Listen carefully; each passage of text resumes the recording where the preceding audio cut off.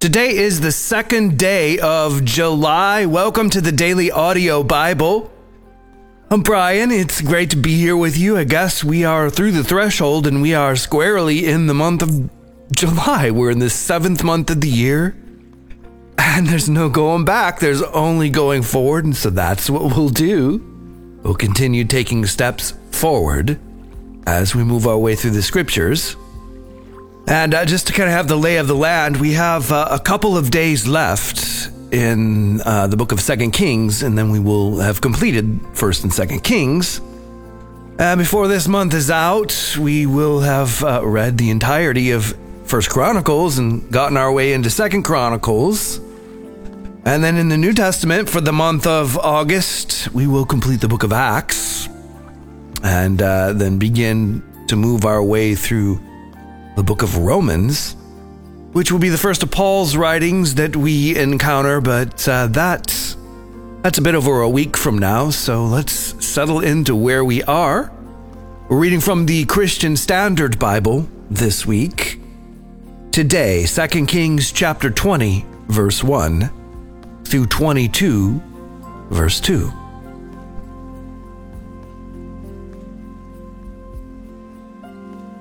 In those days, Hezekiah became terminally ill. The prophet Isaiah, son of Amoz, came and said to him, "This is what the Lord says. Set your house in order, for you are about to die. You will not recover." Then Hezekiah turned his face to the wall and prayed to the Lord, "Please, Lord, remember how I have walked before you faithfully and wholeheartedly, and have done what pleases you." And Hezekiah wept bitterly. Isaiah had not yet gone out of the inner courtyard when the word of the Lord came to him. "Go back and tell Hezekiah, the leader of my people, this is what the Lord, God of your ancestor David, says. I have heard your prayer. I have seen your tears. Look, I will heal you. On the 3rd day from now, you will go up to the Lord's temple. I will add 15 years to your life. I will rescue you and this city from the grasp of the king of Assyria. I will defend this city for my sake and for the sake of my servant David." And Isaiah said, "Bring a lump of pressed figs." So they brought it and applied it to his infected skin, and he recovered. Hezekiah had asked Isaiah, "What is the sign that the Lord will heal me, and that I will go up to the Lord's temple on the 3rd day?" Isaiah said, "This is the sign to you from the Lord that he will do what he has promised. Should the shadow go ahead 10 steps, or go back 10 steps?" Then Hezekiah answered, "It's easy for the shadow to lengthen 10 steps. No, let the shadow go back 10 steps." So the prophet Isaiah called out to the Lord, and he brought the shadow back the 10 steps it had descended on the stairway of Ahaz. At that time, Merodach-Baladan, son of Baladan, king of Babylon, sent letters and a gift to Hezekiah since he heard that he had been sick. Hezekiah listened to the letters and showed the envoys his whole treasure house, the silver, the gold, the spices, and the precious oil, and his armory, and everything that was found in his treasuries. There was nothing in his palace and in all his realm that Hezekiah did not show them. Then the prophet Isaiah came to King Hezekiah and asked him, "Where did these men come from? And what did they say to you?" Hezekiah replied, "They came from a distant country, from Babylon." Isaiah asked, "What have they seen in your palace?" Hezekiah answered, "They have seen everything in my palace. There isn't anything in my treasuries that I didn't show them." Then Isaiah said to Hezekiah, "Hear the word of the Lord. Look, the days are coming when everything in your palace and all that your fathers have stored up until today will be carried off to Babylon. Nothing will be left, says the Lord. Some of your descendants who come from you, whom you father, will be taken away, and they will become eunuchs in the palace of the king of Babylon." Then Hezekiah said to Isaiah, "The word of the Lord that you have spoken is good." For he thought, "Why not, if there will be peace and security during my lifetime?" The rest of the events of Hezekiah's reign, along with all his might and how he made the pool and the tunnel and brought water into the city, are written in the historical record of Judah's kings. Hezekiah rested with his fathers, and his son Manasseh became king in his place. Manasseh was 12 years old when he became king, and he reigned 55 years in Jerusalem. His mother's name was Hephzibah. He did what was evil in the Lord's sight, imitating the detestable practices of the nations that the Lord had dispossessed before the Israelites. He rebuilt the high places that his father Hezekiah had destroyed and re-established the altars for Baal. He made an Asherah, as King Ahab of Israel had done. He also bowed in worship to all the stars in the sky and served them. He built altars in the Lord's temple, where the Lord had said, "Jerusalem is where I will put my name." He built altars to all the stars in the sky in both courtyards of the Lord's temple. He sacrificed his son in the fire, practiced witchcraft and divination, and consulted mediums and spiritists. He did a huge amount of evil in the Lord's sight, angering him. Manasseh set up the carved image of Asherah, which he made in the temple that the Lord had spoken about to David and his son Solomon. "I will establish my name forever in this temple and in Jerusalem, which I have chosen out of all the tribes of Israel. I will never again cause the feet of the Israelites to wander from the land I gave to their ancestors, if only they will be careful to do all I have commanded them, the whole law that my servant Moses commanded them." But they did not listen. Manasseh caused them to stray so that they did worse evil than the nations the Lord had destroyed before the Israelites. The Lord said through his servants, the prophets, "Since King Manasseh of Judah has committed all these detestable acts, worse evil than the Amorites who preceded him had done, and by means of his idols has also caused Judah to sin, this is what the Lord God of Israel says: I am about to bring such disaster on Jerusalem and Judah that everyone who hears about it will shudder.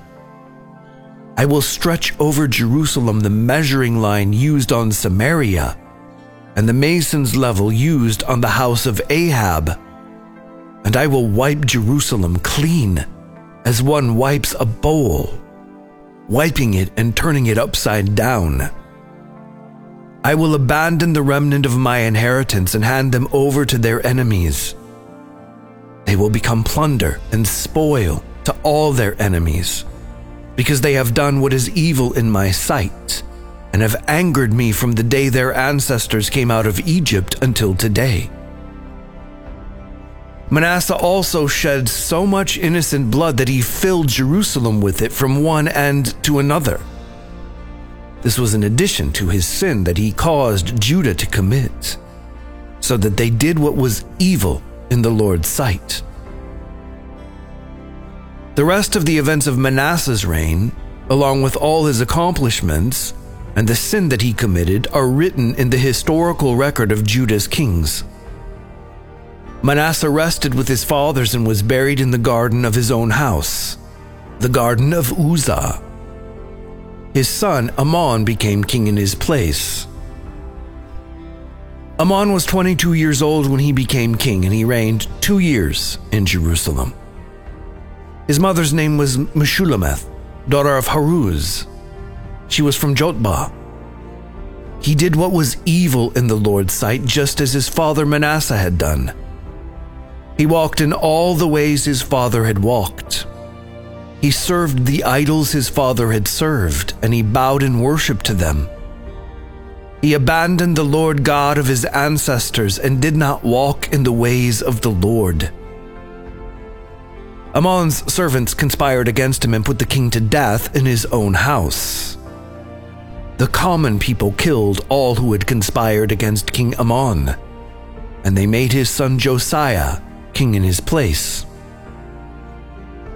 The rest of the events of Amon's reign, along with all his accomplishments, are written in the historical record of Judah's kings. He was buried in his tomb in the Garden of Uzzah, and his son Josiah became king in his place. Josiah was 8 years old when he became king, and he reigned 31 years in Jerusalem. His mother's name was Jedidiah, the daughter of Adaiah. She was from Bozkath. He did what was right in the Lord's sight, and walked in all the ways of his ancestor David. He did not turn to the right or the left.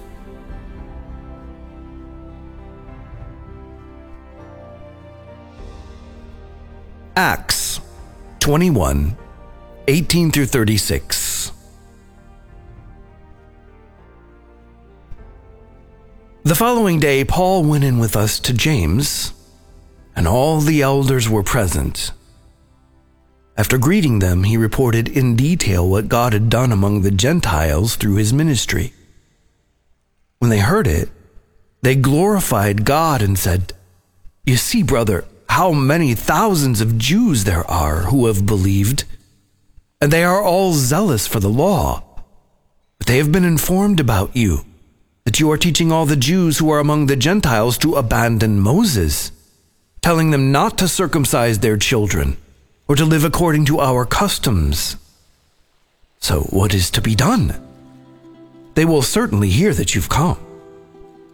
Therefore do what we tell you. We have 4 men who have made a vow. Take these men, purify yourself along with them, and pay for them to get their heads shaved. Then everyone will know that what they were told about you amounts to nothing, but that you yourself are also careful about observing the law. With regard to the Gentiles who have believed, we have written a letter containing our decision that they should keep themselves from food sacrificed to idols, from blood, from what is strangled, and from sexual immorality." So the next day, Paul took the men, having purified himself along with them, and entered the temple, announcing the completion of the purification days when the offering would be made for each of them. When the 7 days were nearly over, some Jews from the province of Asia saw him in the temple, stirred up the whole crowd, and seized him, shouting, "Fellow Israelites, help! This is the man who teaches everyone everywhere against our people, our law, and this place. What's more, he also brought Greeks into the temple and has defiled this holy place." For they had previously seen Trophimus, the Ephesian, in the city with him, and they supposed that Paul had brought him into the temple. The whole city was stirred up, and the people rushed together. They seized Paul, dragged him out of the temple, and at once the gates were shut. As they were trying to kill him, word went up to the commander of the regiment that all Jerusalem was in chaos. Taking along soldiers and centurions, he immediately ran down to them. Seeing the commander and the soldiers, they stopped beating Paul. Then the commander approached, took him into custody, and ordered him to be bound with 2 chains. He asked who he was and what he had done. Some in the crowd were shouting one thing and some another. Since he was not able to get reliable information because of the uproar, he ordered him to be taken into the barracks. When Paul got to the steps, he had to be carried by the soldiers because of the violence of the crowd, for the mass of people followed, yelling, "Get rid of him!" Psalm 150. Praise the Lord. Hallelujah. Praise God in His sanctuary. Praise Him in His mighty expanse. Praise Him for His powerful acts. Praise Him for His abundant greatness. Praise Him with trumpet blast. Praise Him with harp and lyre. Praise Him with tambourine and dance. Praise Him with strings and flute. Praise Him with resounding cymbals. Praise Him with clashing cymbals. Let everything that breathes praise the Lord. Hallelujah.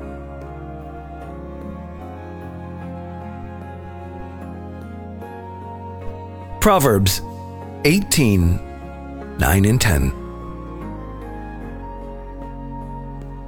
The one who is lazy in his work is brother to a vandal. The name of the Lord is a strong tower. The righteous run to it and are protected. Okay, so in the book of Acts, right, we first followed along with the Apostle Peter. Then we got to know Saul, who became Paul, and we've been traveling on these missionary journeys with the Apostle Paul, who was instructed to go back to Jerusalem. And we went along with him as he went port to port on his way back to Jerusalem, visiting with the believers who he had nurtured. And pretty much they all told him the same thing: don't go back to Jerusalem, it's going to be bad news. Of course, Paul was aware of this through the Holy Spirit's counsel. He kind of had an idea of what was coming, and yet it was important that he obey God, right? Not the counsel of everybody else. So we went to Jerusalem, and that is what we got to experience today. Paul arriving back in Jerusalem. And the reason that I'm recapping again is because we are touching up against serious issues in the early church. Issues that are still with us today. Issues that will and should challenge us. Issues that people are spouting off everywhere, all of the time, on a continual basis. And that is fundamentally this: who gets to be a follower, a disciple of Jesus Christ? Who gets to do that? Who gets to be in? So let's explore this. As we read in the book of Acts today, when Paul arrived back to Jerusalem and the church leaders met with him, they essentially said, look, thousands of Jewish people are now following the Lord Jesus Christ. They are following the way. They have embraced the teachings of Jesus and have found a more comprehensive way of obeying the Mosaic law and living into their faith. But they are devout about their faith, and they and we are hearing things coming back here to Jerusalem that you are out all over the world saying you don't have to observe circumcision, you don't have to obey the Mosaic law in order to follow Jesus. So two very different viewpoints.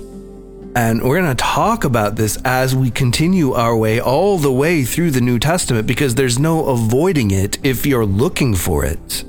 And the issues are so fundamental that they affect us until today.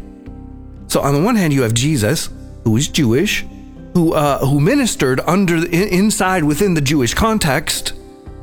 And so, of course, Jewish people began to follow the rabbi. They began to follow Jesus and obey his teachings and even put their faith in him and believe in him. But they never, ever considered the idea that they would be leaving their Jewish heritage and faith. Jesus never called them to leave their Hebrew roots. And he said with his own mouth, I didn't come to abolish the law, I came to fulfill the law. So that's where they're coming from. at the same time, the apostles, including Peter, and obviously the apostle Paul has now become the apostle to the Gentiles, they saw with their own eyes, they witnessed in their own ministry the Holy Spirit coming upon Gentiles. They saw Jesus come into the lives of households who had never heard anything about Jesus or Judaism. So, this caused dissonance for them. This is like something to figure out, because on the one hand, the Hebrew religion, Judaism, had always been very exclusive. These were God's chosen people. Like, this is a very exclusive people with a very exclusive religion. And yet then this rabbi comes, so Jesus comes, the Son of God comes, but they're all, all of those things are what people are thinking about Jesus. Like, not everyone is like, the Virgin Mary. Yeah, of course, he's the Son of God. Like, some people dismissed Jesus completely outright. Some people believed he was a wise and beyond his years rabbi. Other people were following him because his teachings made more sense, while other people were following him because they believed he was the Son of the living God, the Messiah. But they all recognized that he was Hebrew, and that was the context that he was in. So, for the Holy Spirit to begin falling upon Gentiles the world over, like, this is kind of a problem, because the exclusivity is going away and everyone is universally welcome into this new thing that God is doing in the world. So for many, especially the Jewish people, this is really hard to wrap their minds around. And so the way that, for the most part, they could reason this through is that a Gentile would need to convert to Judaism and then begin to follow the Rabbi Jesus, the Messiah. And we watched an entire church council, the first church council, like, this was the first and big issue that they needed to have a meeting about. And they took the witness and they realized, okay, we thought we understood it one way. We can see that God is doing something different that we haven't seen before. We can't deny what God is doing among the Gentiles, but we can't deny who Jesus was and the context that he taught in, right? So it becomes the central question: who gets to be in? Who gets to be a follower, a disciple of Jesus? Who gets to be saved, in other words? And as we will see, this was always a disagreement. So when we get to the writings of Paul, and as we start moving through the different letters that he is sending to specific churches, we will notice that the argument was an intense one, because people were coming in behind Paul and telling people, Gentile or not, you got to get circumcised. Gentile or not, you basically have to become Hebrew and follow the Hebrew customs. This caused a tremendous amount of confusion, but also seriously made Paul angry. So there were these conflicts about who gets to walk with Jesus. And if we're honest and we look throughout our world today, we're still fighting the same battle. We certainly aren't these days, for the most part, trying to get people to convert to Judaism in order to follow Jesus. As it turned out, and we'll see why as this story continues, the Jewish people mostly abandoned the idea of Jesus, the Messiah, the Son of God, who died to take away the sins of the world. It largely, as time went on, became something that was predominantly Gentile, and that is the way of the world today. But we're still arguing about who gets to be in, and sort of creating these grids in our minds about how much tolerance we can take for a person who doesn't believe the way that we do. Like, do we say, well, you don't believe the same theological points on the Trinity, so you must not be a Christian? Or You don't see the doctrine of original sin the same way that I do, so you must be going to hell. On the one hand, we could say, well, this kind of vigorous debate has always been a part of our faith journey and the story of our faith in Jesus. And yet it was Jesus, like whether you're Jew or Gentile, it was Jesus who told us that the world would know us by our love for one another. Our disdain and disregard and dislike for one another are what's most easy to see in the world today. I mean, troll the internet for 5 minutes and you can find it. Vigorous debates among believers who seem to be convinced that it is their job to inform other believers that they will be cast into outer darkness. It's not helping. I've actually had many conversations with people who love to do that kind of debate. And they're like, well, we do this kind of debate, we do this vigorous kind of debate so that the world won't be deceived by the inaccuracies of everybody else. And I'm like, the world doesn't care at all what you have to say. They don't want any part of this. Sometimes I wish, as believers, we were forced to have a bumper sticker on our car. You know how you're driving along and there are delivery trucks? It's like, or school buses, or what? How's my driving? If there's a problem, call 1-800, 1, 2, 3, 4, 5, 6, 7. I wish we had to all have those bumper stickers, maybe on our foreheads, even sometimes. How am I loving? If there's a problem, call 1-800, 1, 2, 3, 4, 5, 6, 7. How would that go for you on any given day? Because you will be known by your love.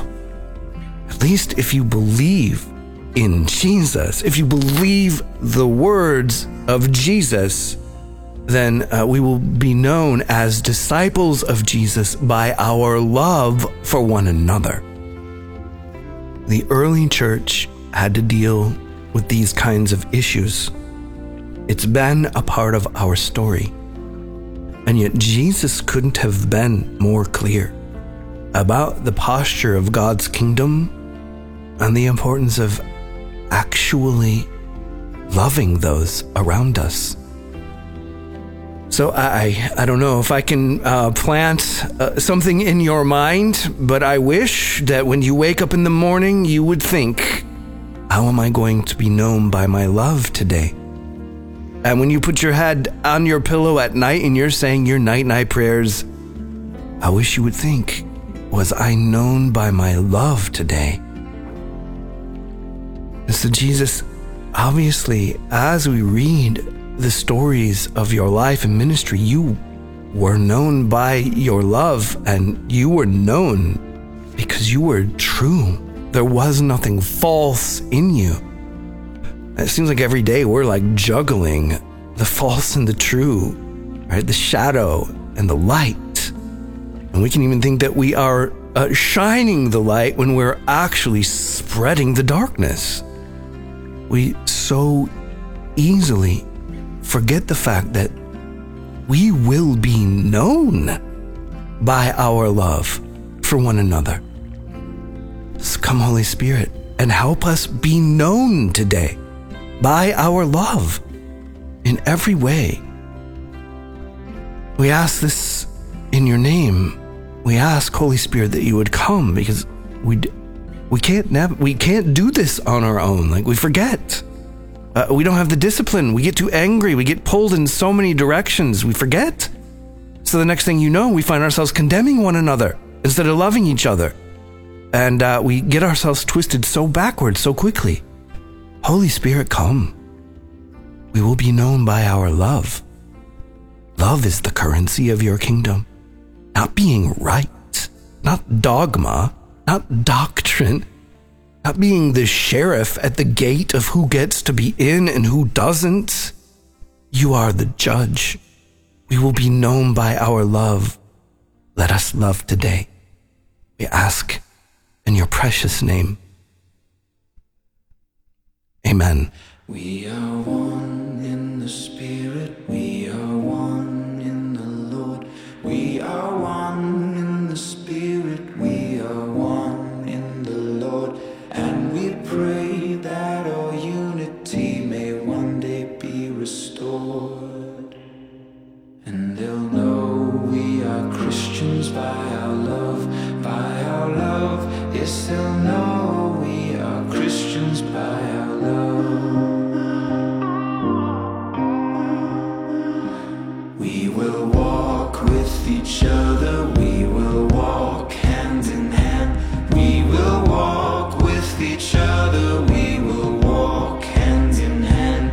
And together we'll spread the news that God is in our land.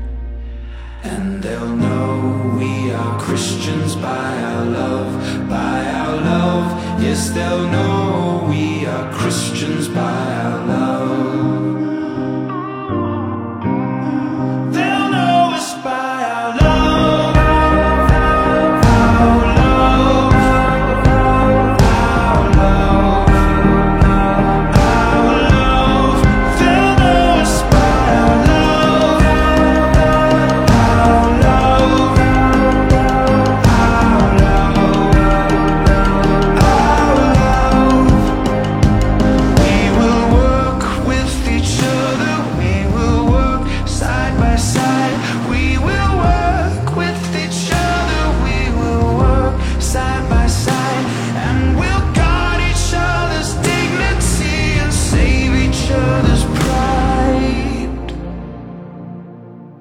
And they'll know we are Christians by our love, by our love. Yes, they'll know we are Christians by our love, by our